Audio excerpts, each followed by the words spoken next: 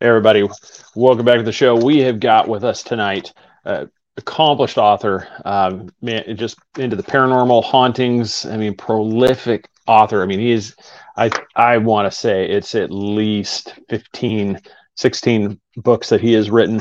Richard Estep is with us tonight. We're going to be talking about his book, Serial Killers, plus touching on some of his other works like Gacy's Ghost and some of his haunting things. This is going to be a great show. Looking forward to it.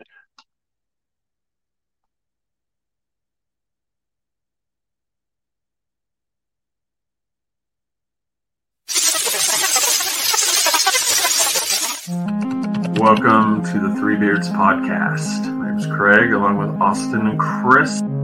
Passed to a new generation of Americans born in this century.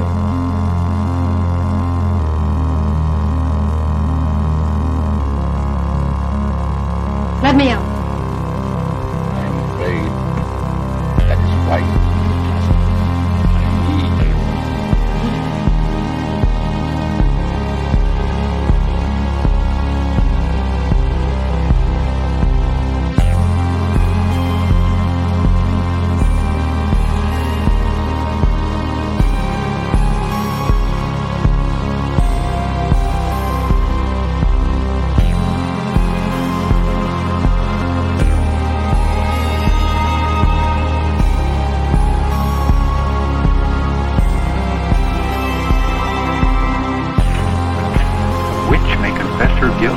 Then live to send the innocent to their death?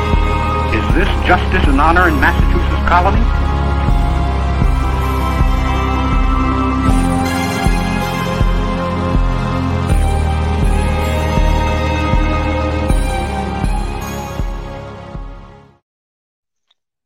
All right, we are back. Now, this time I would like to welcome to the show Richard Estep. How are you, sir? I am good, Craig and Chris. How are you guys? Wonderful. Good. Yeah, sorry. I'm like, Austin's on, it's his birthday, so he's off right now. He's normally the one doing producing. I couldn't get the show to launch. I'm like clicking the intro over here. I'm like, click, come on. And I'm wondering why there are only two beards. I feel like there's a traits descriptions issue. I know. Well, we're just going to take, we'll just pretend you have a heavy 5 o'clock shadow, and we'll call you the third one. Yeah. We'll figure it out.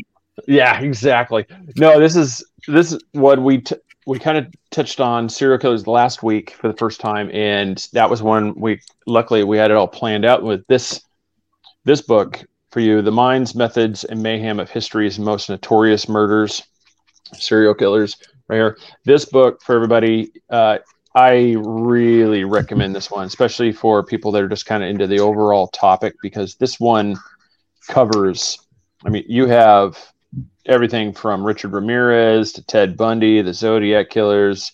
The one that we really want to talk, because you touched on a few from history, and this is one I'd never heard of before, the Giggling Granny.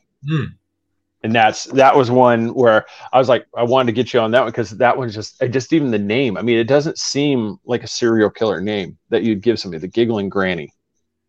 It's pretty memorable, though, isn't it? And there's this misperception out there that there are no, or practically no, female serial killers. Now, the truth is, the vast majority of them are male, absolutely. But there are some female serial killers out there if you look, and she was one that I found particularly fascinating. So, yeah, she had to go in.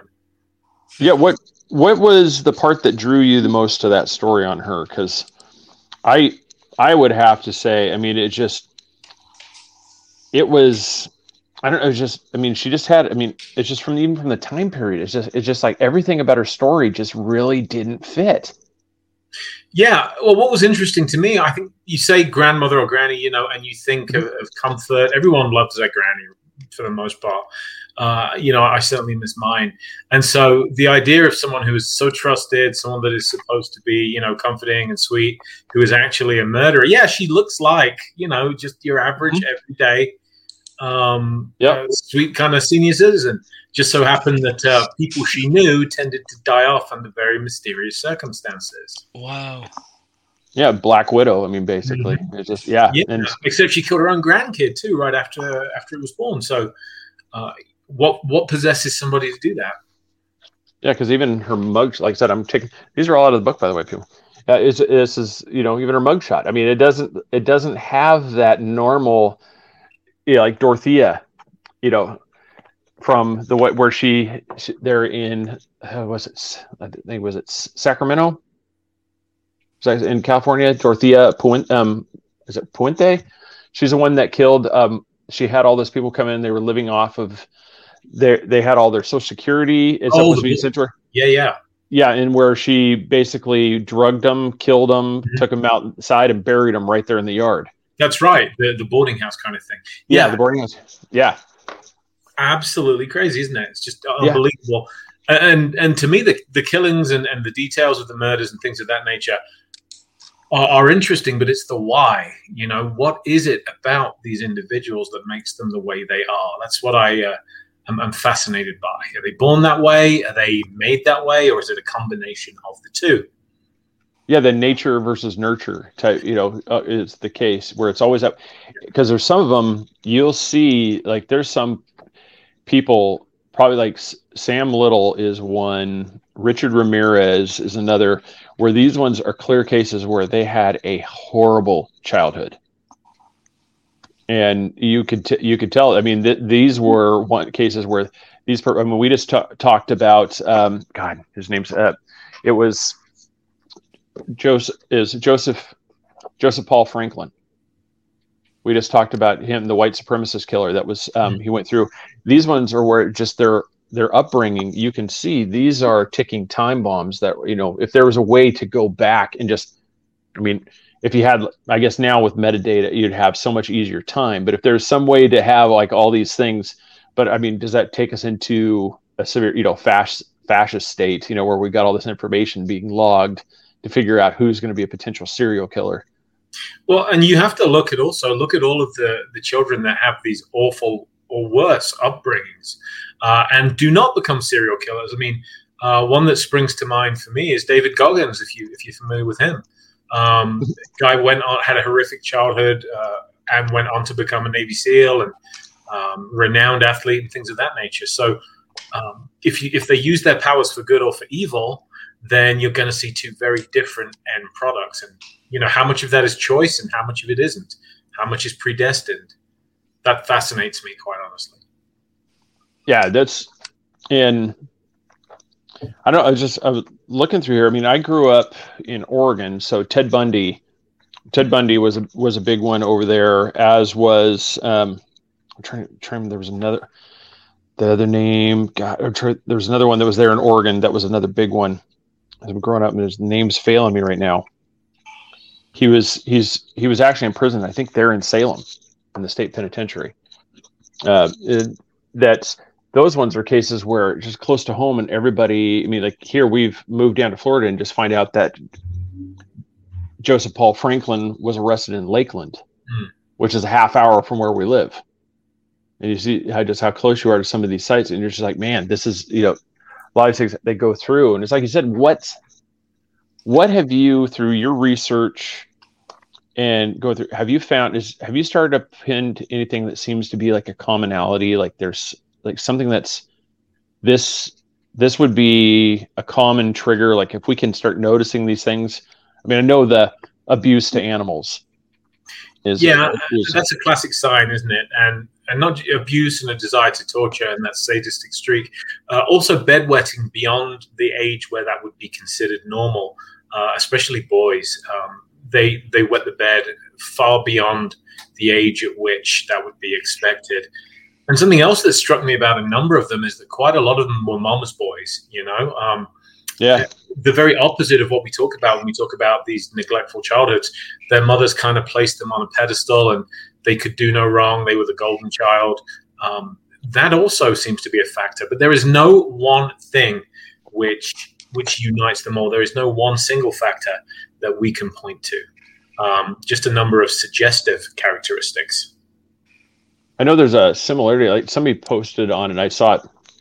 I mean, one, Libra's not in there. I mean, all the zodiac signs of serial killers, it is the major ones, and it seems to be like there seems to be a commonality. Like there's a certain 3 or 4 where a majority of these serial killers all fall under the zodiac sign. I mean, the argument there would be though there is always going to have to be a zodiac sign that a number of them fall under, right?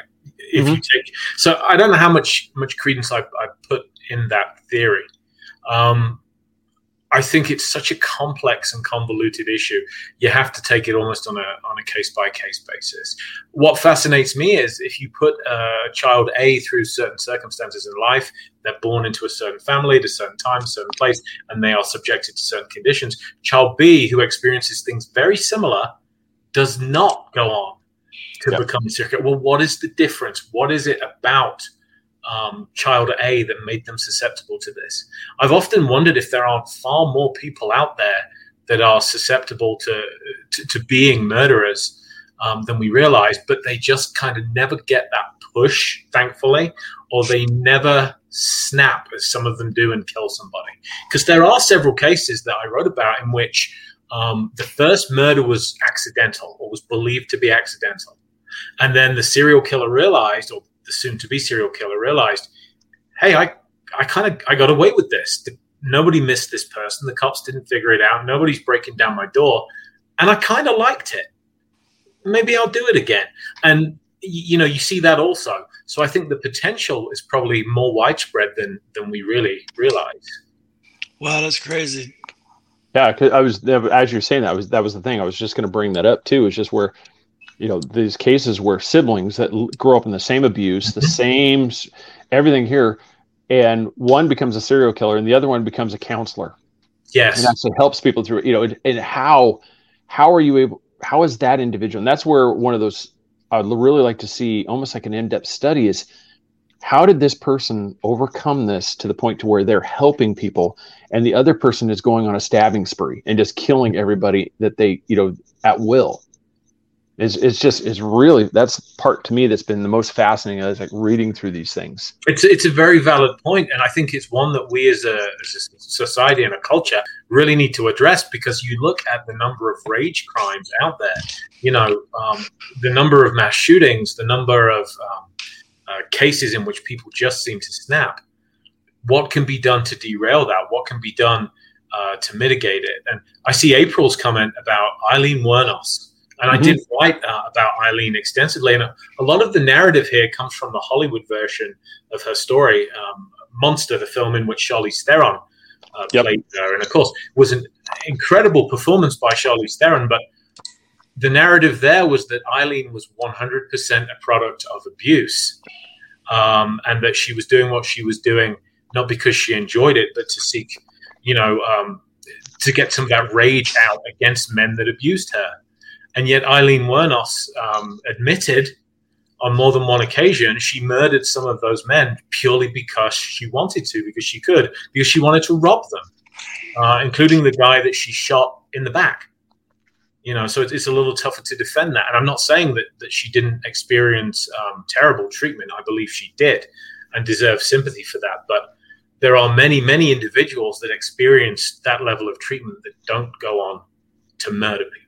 So what made her different? What was it about her makeup and her circumstance? And for me, that's one of the things that's amazing about a lot of especially because you don't see a lot of female serial killers, is because of that. The violence that's inherent in some of these things. You don't see the actual, you'll see something like the Dorothea point, that you see those ones where it's through drugging, it's through something like that. You don't see this level, like Eileen, you don't see the violent side. And that's one of the things that's really surprising whenever you have it, because it's such a shocking thing. It doesn't normally occur. Absolutely. I couldn't agree with you more. I know there is a perception out there that males tend to kill more by trauma, by guns, by blades, by brute force, and that women don't. But there are exceptions, and Eileen Wuornos was definitely an exception to that. Then another historical one, which is crazy, and I don't know if a lot of people in Chicago, H.H. Holmes. That is one that is crazy. Hotel of Murder. Except when you start to delve into the Holmes story, a lot of the claims about him were inflated by the press at the time. And this is a timely subject, isn't it? When nobody trusts the media anymore.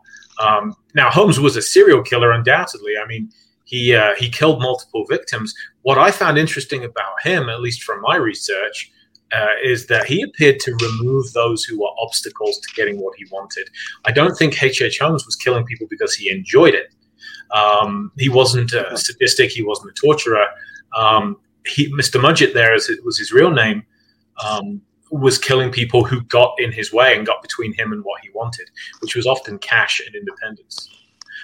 This whole thing about the murder castle being designed, though, to hide all of these bodies at the World's Fair and things of that nature, the evidence doesn't quite support it from what I've seen. Yeah, and he's also one of the ones, too, that has the rare accomplice.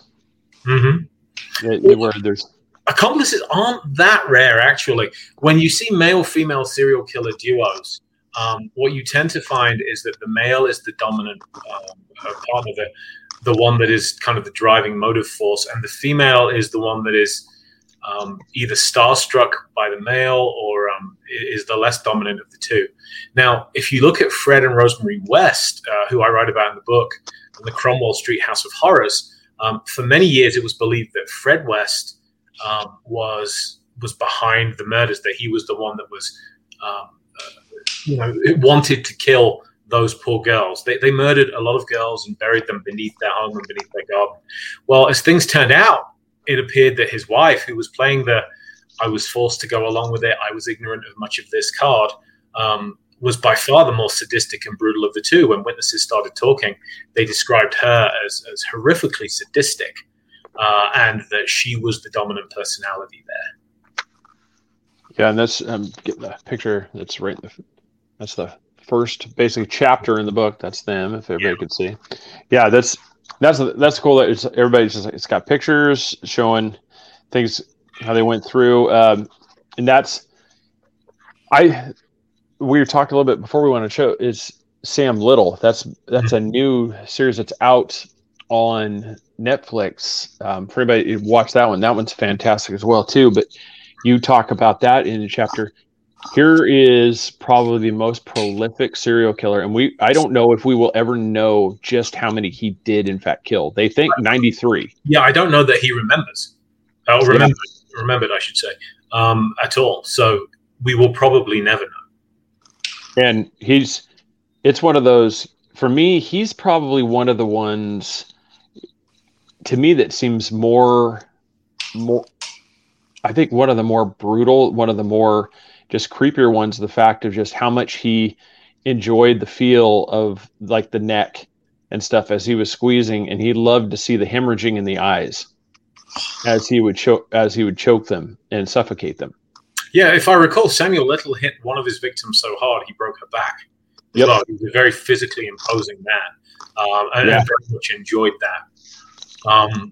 One of the commonalities that many of them have in common is this willingness to prey on those who are on the fringes of society, the margins of society. So the homeless, drug users, sex workers, people of that nature.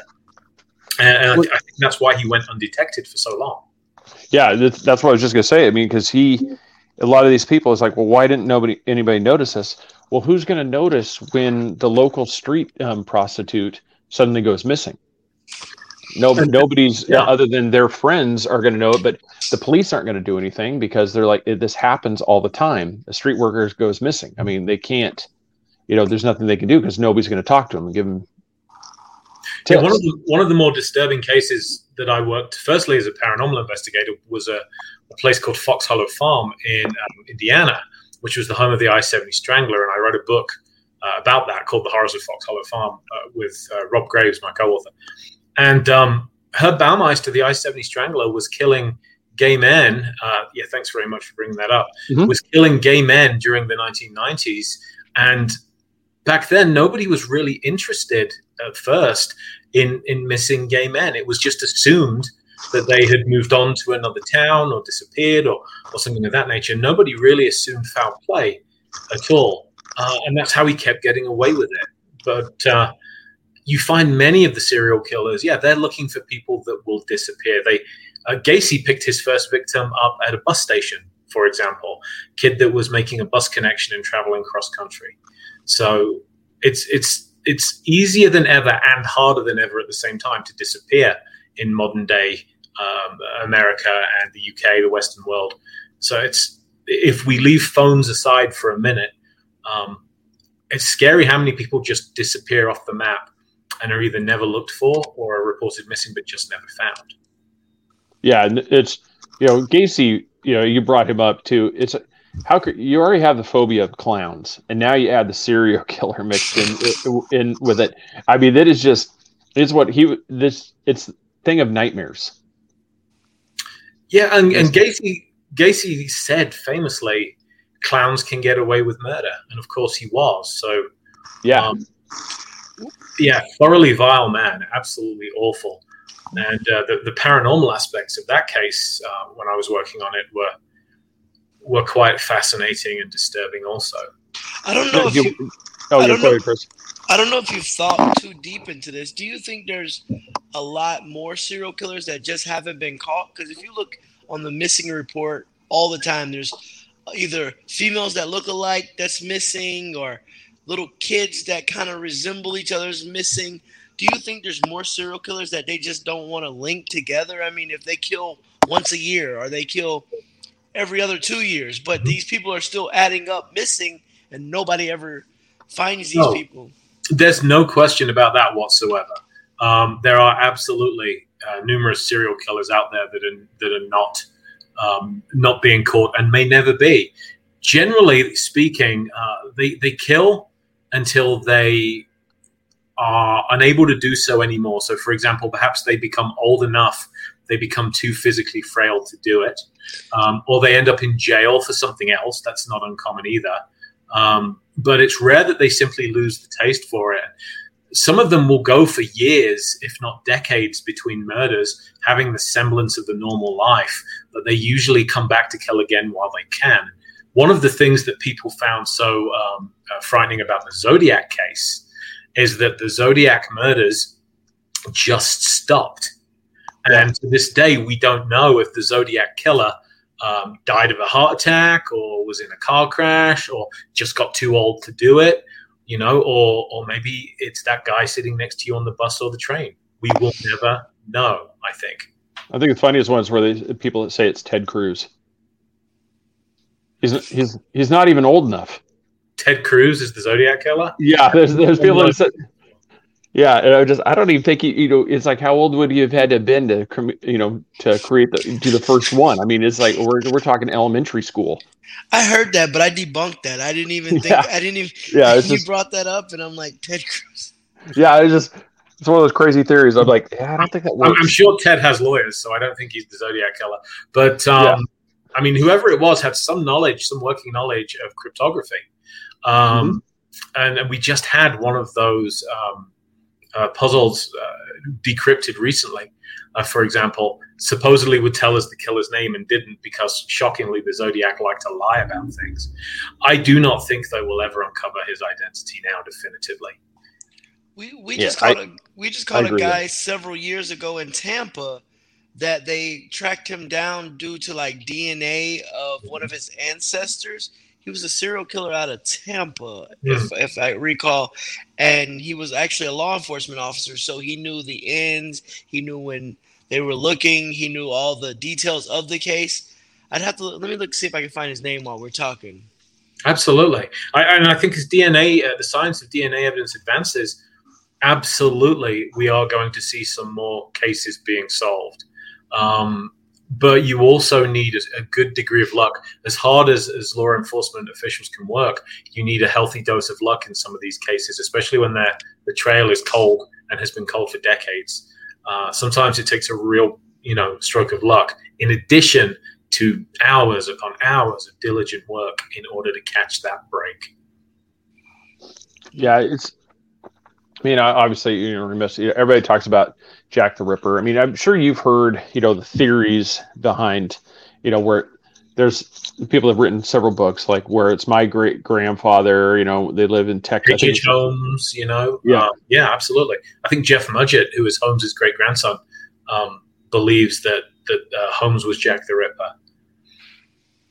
And do you think there's any really, because when I was reading that story, that was the one for me that seems to have a little bit of validity to it, is for the fact that he was frequent to travel. I mean, it's entirely possible. What's interesting about the Ripper murders is that, again, they stopped very suddenly. Mm-hmm. Did the killer go overseas?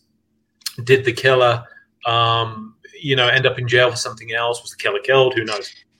But that's the great. I'm careful about how I word this because it's too easy to sound sensationalist and enthusiastic. But yeah, the most intriguing crimes are the ones in which the killer was never caught, and there is endless speculation. For example, I researched the Villisca axe murders. I wrote an entire book about that house and that case. And the Villisca axe murder story was so big when it occurred, it knocked the Titanic off the front page of American newspapers. And it was this idea that you are home in your bed, you're fast asleep, you should be as safe as you can be anywhere in the world, and somebody can walk into your house, take your axe, and can murder you and your entire family in their sleep and get away scot-free.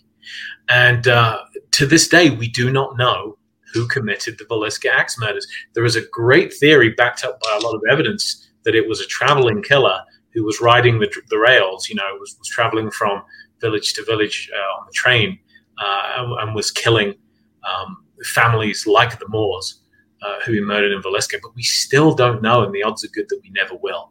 And it's that whole we just don't know factor that keeps this endlessly fresh and fascinating for many of us. Yeah, Chastity was just like, no one's really talking about it. It's black women being found missing in bodies of water. I think it wasn't that the one. Wasn't that down in Atlanta, in Georgia? Isn't that the one where they're being tossed?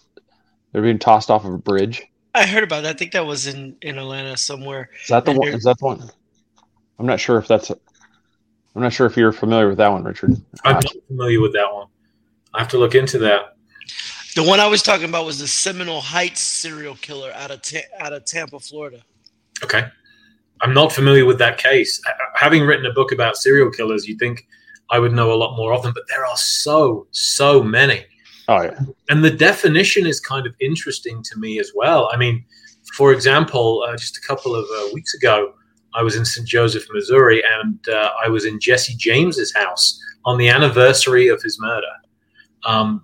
And if you look at the Old West, a lot of the outlaws especially would qualify to be called serial killers because of the number of people that they killed. So, I think this is a phenomenon that's been with us under a slightly different guise throughout much of history. And it's popped up. I just remembered. It's Jerry Brudos. Okay. That was who was when I was growing. That was the other one that was located. That was housed. There in Salem, Oregon, and he died. Back in 2006. But yeah, I think he was convicted of 4 murders. But yeah, that was the one I was talking about. For me, that's always been the age-old question. I mean, I know you've done a lot of this, and I want to have you get into some of your paranormal stuff because that's really fascinating as well too, based off these. But just do you think that they're ever going to really come up with something that's going to be, almost like a profile? Because profiling keeps getting more and more to where it's going to be easier to spot the ones that can have this potential than, but like I said, without getting into the police state, where everybody's information's gone through. I mean, do you think that's ever going to come about, or is it going to unfortunately it's always going to be, how do we stop them before they kill again? I think it's, as technology advances, when we start looking at things like, can you be genetically predisposed to this? Mm-hmm. Are there certain genetic markers in the same way that there are genetic markers for predisposition to heart disease or diabetes or you name it? That's an intriguing possibility, isn't it? But I think so many factors need to align when it comes down to profiling. The chat is talking about this a little bit, or is at least alluding to it. I almost wonder if AI algorithms, which sift through huge amounts of data very quickly, doctors now use them to help guide treatment modalities, in fact. Will we have AI algorithms that look at crimes and bodies that are found without explanation and things of that nature, have certain reports of domestic violence and things like that? Are there algorithms that will tie them together and help predict that a serial killer is operating in a certain area? And I think that's entirely possible. as computer science advances, that we might see something along those lines. Yeah, as you were saying, that was making me think too. So do you think there needs to be a standard, guidelines to where when you're coming, like the Emmys, when your coroners, when they show up to do the investigation on when a body's found, to where there's certain data points that have to be collected and made sure they're put in here for cross-sharing, so that way this database can work efficiently? That could make a great deal of sense. I mean, for example, I talked about the Fox Hollow case earlier. Herb Baumeister, who was believed, I should say, the alleged killer, despite the fact that there was never any suspect, Herb Baumeister was never tried because he shot himself in the head when the police raided his home. So the alleged serial killer, Herb Baumeister, it turned out that he made a lot of business trips along I-70, and the bodies of young men kept turning up at the side of the road along I-70 when he was on those trips. Those murders stopped when he bought the house called Fox Hollow Farm, and then he started killing at home.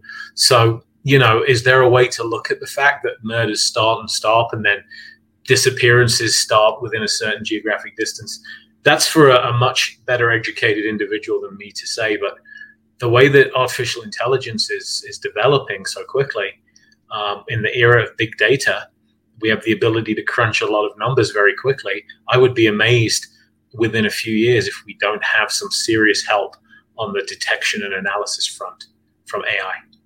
Yeah, because I was thinking, because like paranormal investigations, where you have like the laser grid systems, to where something like that, where you set it in the room, and it's almost like the sci-fi thing. It does a complete scan, so where like to us, it wouldn't really make that big of a deal. But like, say we'll just use say like you're the trained person you're looking for, you're going to be, okay, I'm looking behind you, and I see all these helmets are here, but there's one that this is a guy that's meticulous with every other thing. This one's skewed a little bit. And to where it would pick up on stuff like that, where the normal police investigation, they're not going to pick up on stuff. They're going to take pictures. They're going to go through here, but that might be the one to key that this guy may fit the guy that goes through and subtly makes, changes something. It's like, like for an OCD type thing, just like that's their calling card. Went.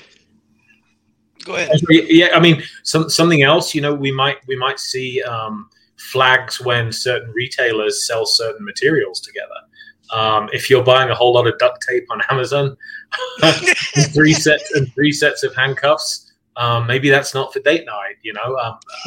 I'm being a little bit flippant, but not entirely. We know that detectives look for certain suspicious patterns of purchases, and hardware stores, serial killers, buy a lot of disposal materials at hardware stores. I don't have expertise in the specifics of this, but it's all about pattern recognition, isn't it, at the end of the day? Yeah. And I will say that our ability to gather data at this point in human history is better than it has ever been before. And our ability to sift it and find something meaningful is improving very, very quickly as well. So. But where Craig was going with that database, he completely went somewhere completely left that I wasn't thinking he was going to go. But as far as even something as simple as a database, if you got a serial killer in Florida and he flies to Oregon and then he goes to New York, something of where they can enter exactly how this person was killed. And, only law enforcement have that. And in Florida, they like, okay, it's a match. She was strangled. Her hair was cut, and basically have like a similar database. And then they can try to link some of this together without possibly the public knowing, but just link it together. Okay, he cut a strand of hair out. So this same thing happened in New York. It happened in Georgia. So then you would kind of get a pattern that you're looking for the same individual. Yeah, I think it's certainly possible. And as you pointed out, Craig, earlier, the civil liberties component of this, how far do you get to go? How far do we allow our officials to go before they infringe on our liberties is going to be a huge debate. How much privacy versus security are we willing to trade and so forth? But I will say this.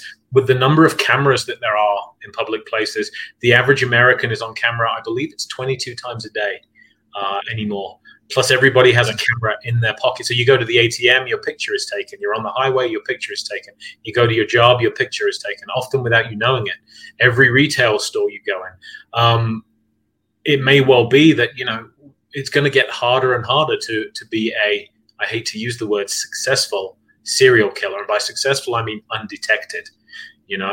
Serial killers are usually caught because they get complacent and they slip up. I mean, that's something that definitely struck me as I was researching this book and writing it. How did they get caught? And very rarely was it simply a piece of bad luck.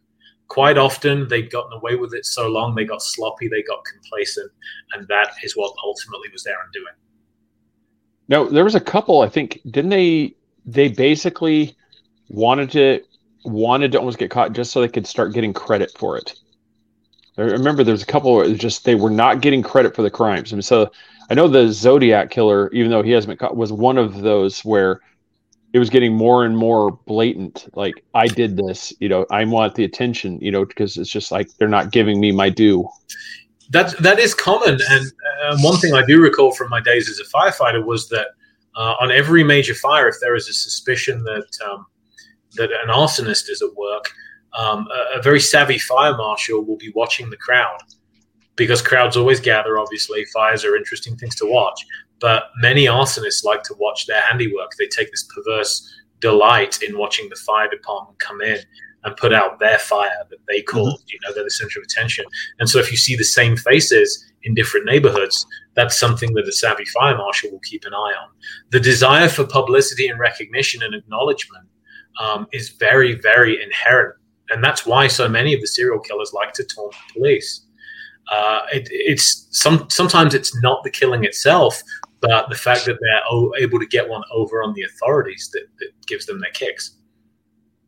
Yeah, I know everybody wants like the Hollywood version of the serial killer. Those don't really exist. The Hannibal Lecter. I'm trying to remember Kevin Spacey's character in Seven. Yeah, that was another great movie. Just where that I think that encompassed like the real psychopathic, serial killer, where they have an overall goal in their actions. There's not something where it's like random, like, hey, that person's available, kill. Mm-hmm. No, this one was literally these meet the steps, and then I must complete my, my glorious, mission. Well, and most people love a good serial killer movie. So whether it's something like Seven, which is brilliantly plotted and acted, or the Saw movies, which are very popular. Obviously, there's the law of diminishing returns there. But those are the product of, Hollywood screenwriting. I do like to tell people you are still far more likely to be murdered by somebody than a stranger who is a serial killer.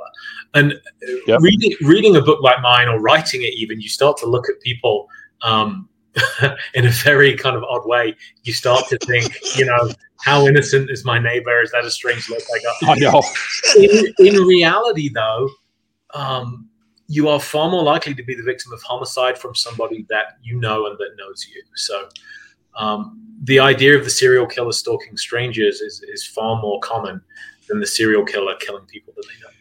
Question: how many serial killers do you actually think, out of all your books that you wrote, that actually have an ulterior motive, like the DC sniper? He was ultimately trying to get back to kill his ex-girlfriend, or it was his baby mama or his ex-girlfriend. Mm-hmm. So how many serial killers do you think that's actually trying to circle around to kill somebody they really want to kill, but they have to make it look like there is, actually a serial killer, so they can actually kill the person that they want to kill? So with the caveat that I'm by no means a trained psychologist or psychiatrist, I think they're all doing it for a reason, and that reason always varies. So it's tough to answer that question in any meaningful way. But looking at the difference between them, looking at the sheer variety of reasons, probably the most prolific serial killer we have ever seen, if we discount, people like Caligula that ran empires and stuff. If we're talking about our traditional definition of a serial killer, then you're looking at somebody like Dr. Harold Shipman in the UK. Now, Shipman was a doctor that killed in excess of 200 people.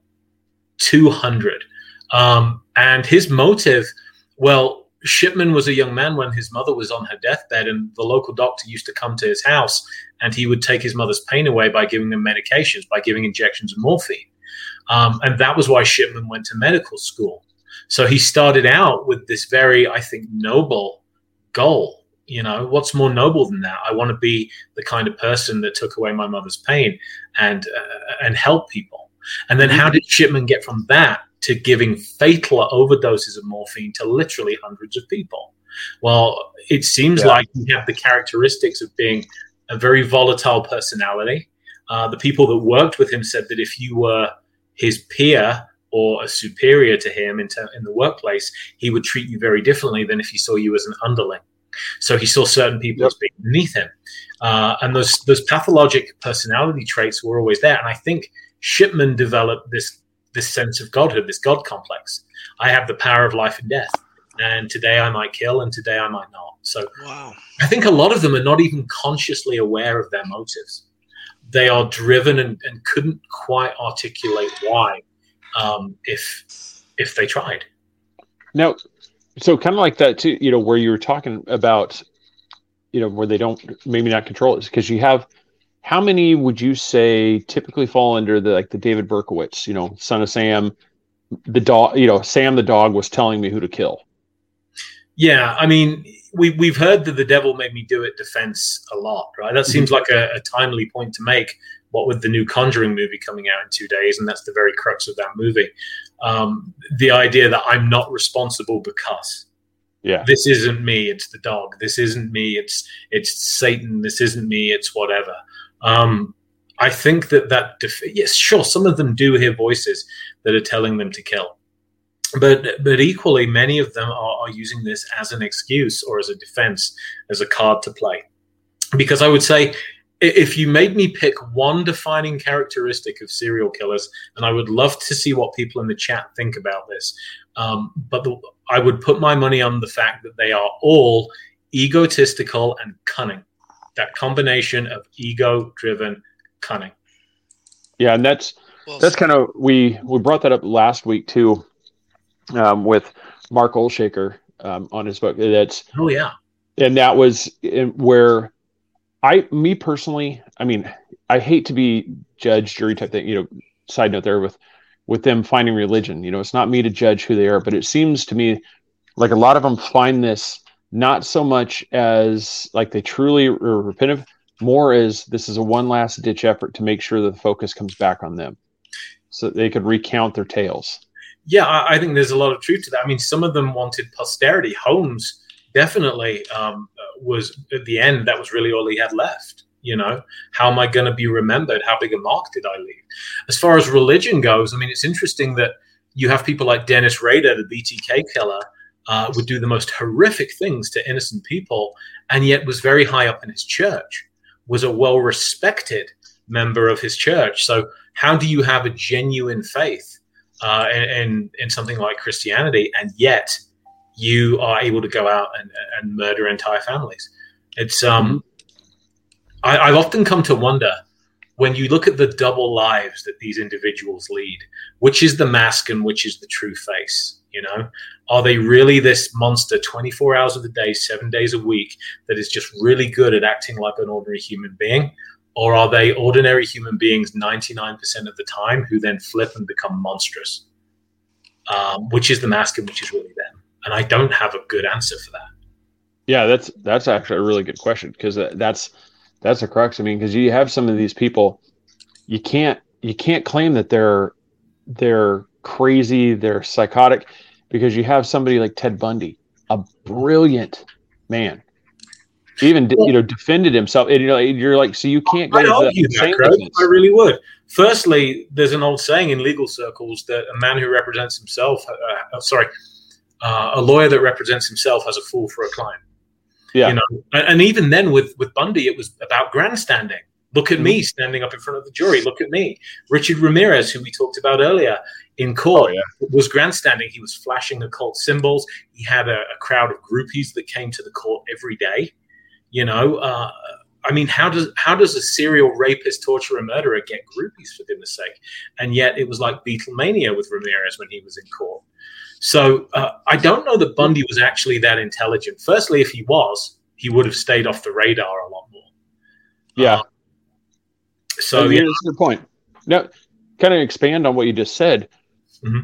Where do you think this in the psyche of people, because like you said, you're not a psychologist. I mean, it's hard to just, but from the stuff you see, how Charles Manson, Ted Bundy, Richard Ramirez, you've got these women that this is a guy that is a rapist, kills women, does these things. And not only are they not afraid, they are, I love you. I want to be with you. I want you to be, and it's just, marry me. And you're like, what is it about this that these guys have this hold on some of these females to get them to where it's like Beatlemania? Yeah, and ordinarily I'd ask myself, are we being sexist here? But I can't think of any instances of female murderers that have this barrage of attention from males. So it does seem to be a uniquely female-male phenomenon. I almost wonder if it isn't the fact that it's a safe thrill for them, that they can claim their celebrity serial killer and know that he's going to be behind bars forever. What's kind of scary is that we as a society have accorded some of these individuals rock star status. Mm-hmm. I mean, many of them have seen it that way. Ramirez kind of dressed that way, and I think that one of the things that gave me sleepless nights about writing about serial killers was I did not want them to be admired. I don't. I think they're vile. I think they're appalling excuses for humanity. Some of them I think are subhuman. But they are still worthy of study. But to idolize them, to have them as pinups, to want to marry one, it's a tough circle to square in my mind. Yeah, the people that walk around with a Richard Ramirez shirt or a Ted Bundy shirt, I mean, mm-hmm. you're in de facto like worshiping and giving these guys the celebrity status that they don't deserve. But it's like for anybody that criticizes somebody like yourself for writing these books, it's one of the things. If you don't learn history, you're doomed to repeat it. I mean, if you don't pay attention to, hey, these people have been missing in here. It's like, hey, why don't we start looking at the similarities here and see if we can't figure out who's killing these people? Well, and there's definitely a way to cover it. And I tried not to make the book salacious. I mean, you can write a biography of Hitler and not advocate or be a fan of Hitler. Hopefully you aren't, Yeah. So, but there is still much to be learned about Hitler and why he behaved the way he did. Going back to that tortured childhood thing, I know many historians and psychologists have talked about the fact that many of his issues started with seeing abuse of his mother. I do worry though that we are so obsessed with the serial killer phenomenon. We as a culture, because all of the Western world seems the same way. You can log on to Netflix and see most of the top documentaries are true crime and specifically mm-hmm. serial killer related. I hope that our fascination, though, comes from a healthy place, which for many people it does. We want to understand. We don't venerate. Yeah.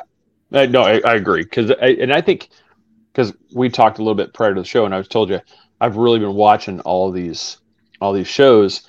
And it's not from like, oh my God, is this? But it's more like I find this fascinating how these people got away with this for so long and nobody put this stuff together. And Mona in the chat has made a great point. It's too bad people don't remember the victims' names. If anyone's going to be remembered, it should be the victim. I mean, having been involved with mass shootings in my own career, I don't want to see the shooter's name and face plastered all over the media. Once it's over, I'm primarily interested in keeping the memory of those good and innocent people alive. That's what we should really focus on. And the one I've mentioned it here a couple of times is Confessions of a Serial Killer. And that's the one where I really like this. And I think it's also like Catching a Serial Killer too. And that's what this lady has done is she's actually giving names to these victims and actually finding who they are and giving them what they deserve, to an answer for these families, giving closure to these people. This isn't just a prostitute that was killed. Yeah, absolutely. I mean, there's nothing, one thing that I learned early is I'm a paramedic. And one thing that I learned early in medicine, and I teach all of my own students this, is that there's a real tendency for us in medicine to depersonalize our patients, and it's a defense mechanism. So I might describe somebody as the chest painer in bed 6. And you have to actively remember that the chest painter in bed 6 is John Smith, and he's married, and he's somebody's dad and somebody's son, and he's probably pretty scared right now. And so medical professionals hopefully reach that point where they're still able to be appropriately clinically detached, but you don't depersonalize the person. Serial killers have this ability to completely depersonalize other human beings. They see them more as disposable objects, things to be toyed with, things for their gratification, and their suffering. They have no empathy for the suffering that they inflict, or they actively take joy in the suffering that they inflict. Yeah, there was one that was. I'll see if I could find it, because there's another one. It was almost perfectly like what you just said. That was their MO. I mean, you could see they absolutely had complete disregard for anything about the person. It wasn't just like, it was almost like they went out of their way to do this to their victims. And it was pretty, if I can't think of it, I'll get to it. But I teased here, I want to get to you. So you've done several of your haunted, like the Horrors of the Fox Hollow Farm, but you've also done a lot of haunted, like hospitals and haunted healthcare books. And so what really was the first foray where it really got you into going for the paranormal angle, like doing the investigations? Well, I've been a paranormal investigator for 25 years. I started back in the UK in the mid-90s before I came to the States to live. And I joined the fire department on September 11. That was my way of trying to make some sense out of that awful event. Became an EMT, became a paramedic. And a lot of doctors, nurses, patients, medical staff have strange things happen to them on the job. And it used to be kind of a joke in the hospital that, you had something weird happen to you up on the 4th floor. Well, that ghost guy, the paramedic, will probably be in later. You should tell him your story. And it happened to me enough that I wanted to start writing them down and sharing these stories with others, which is kind of what led to me being asked to do the TV show Haunted Hospitals and Paranormal 911. I find healthcare providers especially to be very good, reliable eyewitnesses, because these are generally people with a scientific background, scientific training. They're skilled observers. And when they're also around death quite a bit. So when they have strange stories to tell, I like to listen. And I like to share them with readers. So I haven't seen one of those books yet. What would you say is one of the craziest experiences in the hospital that you could just off the top of your head? It's like, this one really stuck with me, that we encountered. The one that actually stuck with me the most, it wasn't that it was crazy, Craig, but it was that it touched my life personally. Because I was asked to go sit with a young man who was dying, who was terminally ill with cancer. And his name was Kyle Stolmack. And I was supposed to go hang with Kyle for a couple of hours, sign some books for him. His dad had said that he was seeing the ghosts of other children that he had been through cancer treatment with and that had since passed on. And that they were telling him that he was about to die pretty soon. And everything was going to be okay. And he wanted some reassurance that he wasn't, hallucinating or going mad or anything like that this was a real experience. So I sat with him, and he became pretty much my best friend. And I kept going back and hanging out with Kyle. And he taught me a lot of things about my own life. Now he and I talked about ghosts and his paranormal experiences. The cancer had eaten into the side of his face and was immensely painful. And one night he's in bed, and 2 very tall glowing figures walked into his room, didn't disturb anybody else in the house, his mom, his dad, or his sister. One of them touched him on the side of the face and instantly made the pain go away. And this figure said that the 3rd time would be the final time. Now, this was Kyle's 3rd time with cancer. He'd beaten it twice, and the doctors had said that it had gotten into his lungs and it was unlikely, very unlikely, that he was going to be able to defeat it again. And Kyle made sure that he kept extensive notes. He wanted to make sure that he was not deluding himself. So he noted the times of these encounters. He noted that he was not on medications at the time. He was his own skeptical investigator. I love this kid. It's awesome. Yeah, it absolutely was. But the main thing he taught me was that this kid complained less and he had a terminal illness than I did after a day at work. He taught me to be grateful. He taught me how to die with dignity. And he was just an incredible human being. So I wrote his story up and I put it, it's the last section of my book, Haunted Healthcare, and I wanted to share his story with the world. And, you know, this kid suffered so much, had these very strange encounters, but the real important aspect of those encounters was not the paranormal nature of them. It was the connection that he and I made and the friendship we got out of it. And Kyle just broke my heart when he died, and I think of that guy every day. That's an amazing story, because that's kind of what I was getting at. You know, crazy was just like a sensationalist term, I guess, but it was just that was the thing. That's what he said too. These are crazy experiences, man. You know, he was right there with you. But this kid was made an honorary Navy SEAL. He had like a sniper's ghillie suit that the SEAL team had sent him. You know, cool. He was a wonderful, I call him a kid. He was 21, 22. And yeah, incredible story. And the paranormal brought us together. And I'm real proud to call him my best friend. That's an amazing story. I said everybody for what we were just talking about there, you know, haunted healthcare. I mean, if anything, go buy that book just to, you know, not only just in honor of, you know, that story. I mean, that is an amazing thing, because not many people can have that personal connection when they're doing these type of things. And that's, wow, I'm blown away by that story. Well, you know, something I'd love to tell you as well is if you watch my show, if you watch Haunted Hospitals, those kind of shows are by intent. You know, they're creepy. They cover a lot of creepy stories. The vast majority of the healthcare stories that I've heard are very positive ones. They're very enlightening ones. They're ones that would, rather than cause fear, would actually do the very opposite. There is a lot of reason for hope because of some of those stories. And it has convinced me that we do live on after we die, and that the possibility of interacting with those who have passed, it's more common than most people think, is what I'll say. A lot of hospitals have their ghosts and their ghost stories. I've talked to doctors in the UK. I've talked to doctors across the US and Canada, and many of them tell the same sorts of stories, as do the patients, as do the nurses. There's a commonality to all of this, which makes me think it's a real phenomenon rather than some big collective delusion.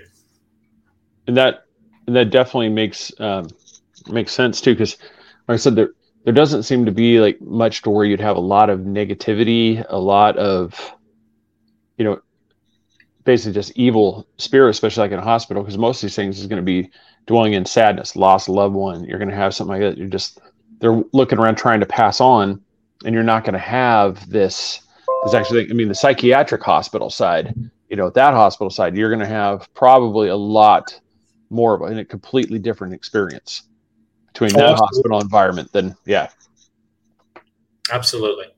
No, other than that, and you had a couple, I apologize, I don't, my notes, I forgot to write it down. You have a couple of TV shows too, right, that you have been involved in? Yeah, just 4 or 5 of them. I do Haunted Hospitals, Haunted Case Files, Paranormal 911, Paranormal Night Shift, and later this year, Destination Fear for an episode or 2. But as much as I enjoy TV work, books are where it's at for me. I have a great face for the keyboard, as my wife will tell you. Yeah, that's awesome. That's the old joke. You know, it's like a face for radio and a voice for print. You know, is what we have. Exactly. And so just got to show everybody. It's like he was talking about. It's like you've been busy. I mean, you really have. You know, and this is richardestep.net for anybody. You just go there, click right on the books, brings you right here, shows blog, gives you about information, contact. It's, you know, the story. I mean, there's a few of them I'm really interested in getting in. Some of the, I said, the Horrors of Fox Hollow Farm. That one looks really intriguing. I said I'm probably gonna pick that one up and get you reading on that one. That definitely is. That's the Venn diagram where true crime, serial killers, and the paranormal meet, because it was that kind of case. And that book is what started me down the road to writing this book about serial killers. It was my first real interaction with a case which involved a serial murderer. And, you know, it's one thing to read police records. It's another to swim in the pool where the serial killer murdered his victims. And to sit at his desk and to go through his books and see his handwriting on the shelf. And it was definitely a very eye-opening experience. Yeah, and while you're on that type thing, do you find that has almost? Do you feel like it has a negative effect for you, where like it really takes you a little bit to get past? Like if you're crime scene photos everywhere, you're going through all this stuff. Do you feel like something of that kind of lingers with you, and it takes a little while for you to get that out of your system?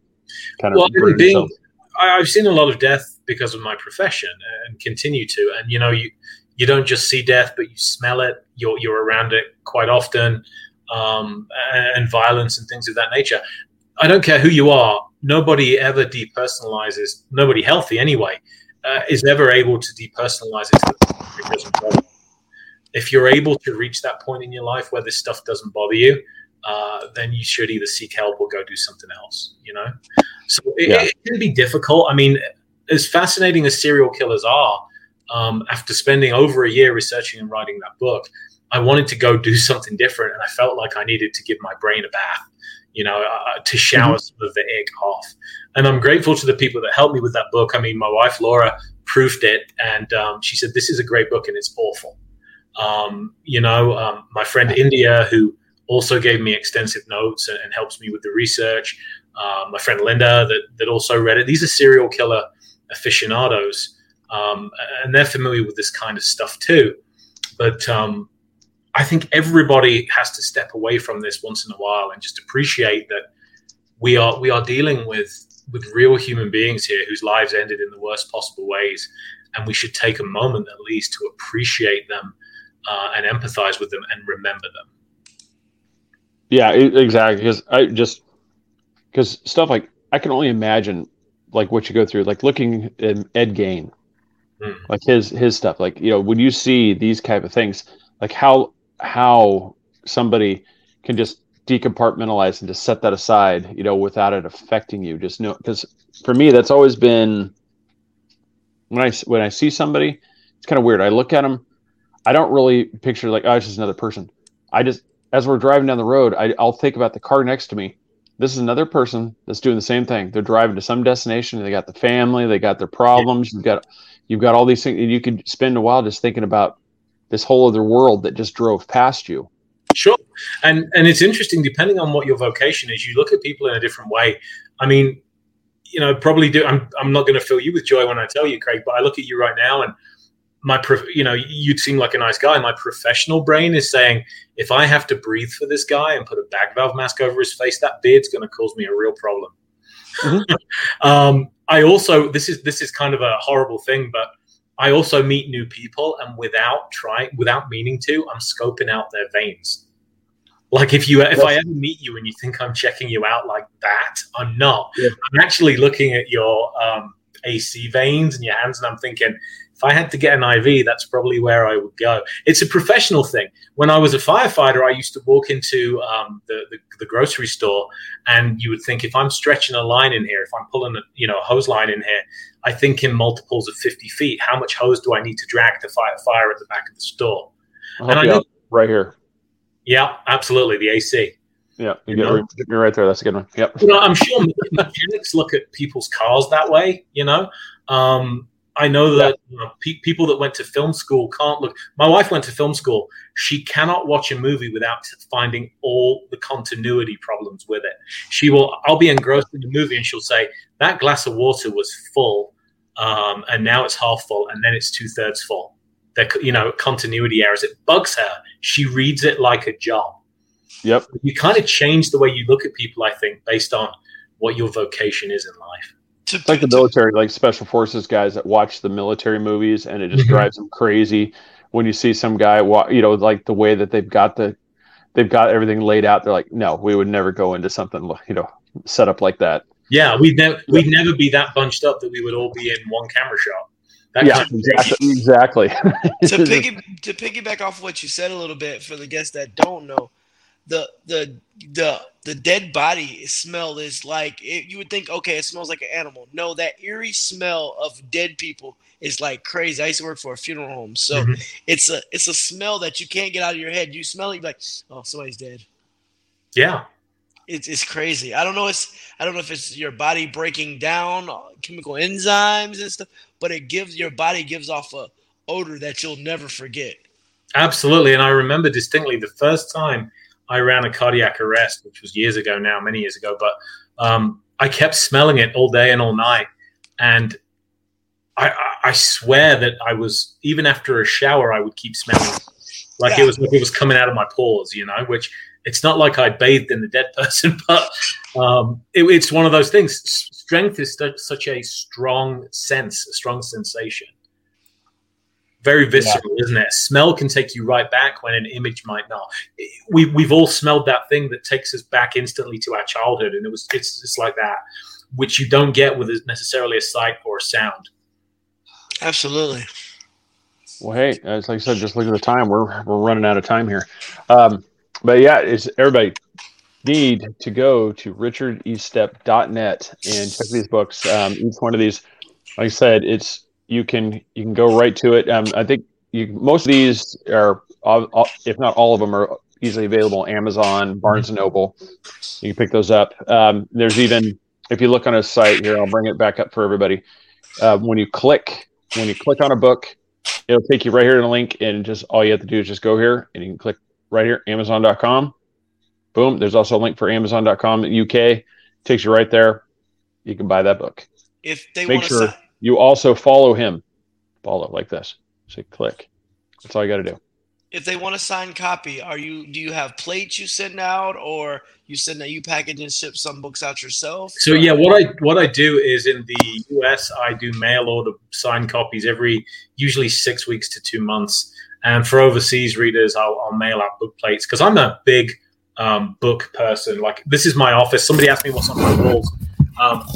Like, my library of books is kind of right over there, and I have a basement full of books. I'm a collector of books. I really appreciate a book. Much as I love my Kindle and the idea that I can have 1,000 books in my pocket, I love a signed book, So I do make book plates available for people that want them.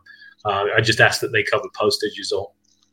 And for somebody that asked earlier, they're on Audible too for the most part. Yeah, and that's what you're saying. There is something about physically holding on to a book. Mm-hmm.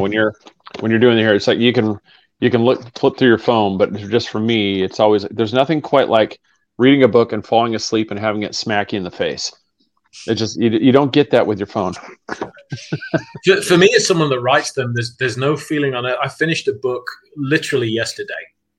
No, I lied to you. It was Monday. I lost track of the days. And it was a military history book, which is for Visible Ink Press, the guys that just publish serial killers. And I thought it was pretty fitting to finish an American military history book on Memorial Day, And it's 102,000 words, which it's just a big computer file. But when you hold it in your hands, when you actually have that book and the weight of it, all of those hours you put into it and all of the editing and re-editing and all of the sweat and the frustration of trying to find the right phrase seems worth it when you hold a physical book. Yep. And that's, like I said, and that's the thing. Just like everybody, what's what we've been talking about, serial killers, the minds, methods, and mayhem of history's most notorious murders. And I said I keep getting asked if that's me on the cover as well. It's not. Oh, that right there? No, that's on the front cover. Oh, the one right there. Yeah, this. Jeffrey Dahmer's on the back cover. Oh my God!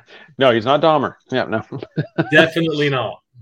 No, that's all. Well, Richard, I really appreciate you coming on the show. This is fantastic. We'd love to have you down the road at some point. Kind of follow up, and especially as you got. Do you have anything to tease? Like, might be upcoming, like the serial killers part 2. Right, that would be cool, wouldn't it? So yeah, I just did sign with Visible Ink to do a sequel to Serial Killers 2. It's going to be a similar format because I've heard that people really enjoy the way this book is laid out, but we are looking at a slightly more specific angle on serial killers, a more specific theme, because we think there could probably be a series. If the books continue to do well, I'd like to continue to write them.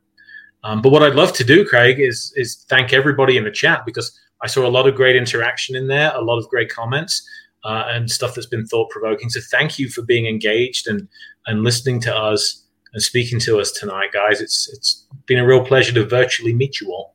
Yeah, no, thank you so much for coming on. It's been an absolute pleasure, and we love having you on here. So we'll definitely have to do it again, especially with as we go down the run. If we don't get to you before, definitely when part 2 comes out. We I betcha. definitely want to have that. So tell the family thank you for and we'll talk Legos and nerd stuff one of these times too, because I have a whole nother. I could turn it around, to make everybody dizzy, but I've got a whole wall of Star Wars and Legos and everything on the back. Oh, cool. Wall. Yeah, so it's what I could probably it's probably too dark. People can't see it, so I won't do it. I'm working on that big Star Destroyer right now. It's been on my table for months. Oh yeah, those ones where it's just you see that it's almost daunting task because you're pouring out you just open the box, you're like, it can't be too bad, and it just seems like a never-ending cascade of plastic bags comes flowing out, and you're just although it's exactly like writing a book in that it's one brick at a time, one sentence at a time. People ask me, how do you write as many books as you do? And it's it sounds flippant, but one sentence at a time. And how do you build a 5,000 piece Millennium Falcon one brick at a time? Exactly. Yeah, definitely. If you don't mind, send us a picture when it gets done with you. I'd love to. We'll post it up on the page and stuff show it off, because that's definitely a labor intensive set to put together. Oh, that it is. Thank you very much. Yeah. Well, take care. Have a great night, and we'll be in touch. Appreciate you all. All right. Good night, everybody. That was Richard Estep. Appreciate him coming in. This show is brought to you by Nanny Cakes. And let's see, we're gonna try this out here. Hey, there we go. Nanny Cakes 407-923-2898 is phone number, or Nanny Cakes 407 on Facebook. And check her out. Mention us, Three Beards. You're going to save 15% off on your cake order here in the Central Florida area. Check us out on social media. threebeardspodcast.com. Maybe kick some stuff over there for Chris, who's vaping, apparently making some noise there, sir. Help him out with this. Give him some money, get him the new vape flavor there. As he's choking to death. All right, everybody, we are rebroadcast on Xena Radio app, the Patriot Radio. Rebroadcast every Thursday night at 10 p.m. Go check them out, courtesy of JJ Beard Co. Go thank them for doing that. We appreciate them rebroadcasting us there. Everybody, if we could do just a favor, go to YouTube, like, follow, and subscribe, please. That's kind of like the push here. We're really trying to get the subscribers up. That seems silly, seems small, but that does us a huge favor. Go to Three Beards Podcast on YouTube and just subscribe for us. We would really appreciate and follow the show. Everybody, thank you for watching. We had a great time. Go to richardestep.net. Support him. Buy, for sure, the Serial Killers book, and also the one that we talked about, I think it was Haunted Hospital. I think it was, I apologize here. Check that one out, so that way support him, especially with that amazing story. Haunted Healthcare, this one, Haunted Healthcare. Support him for that one. And everybody, thank you for watching. Appreciate it. Good night.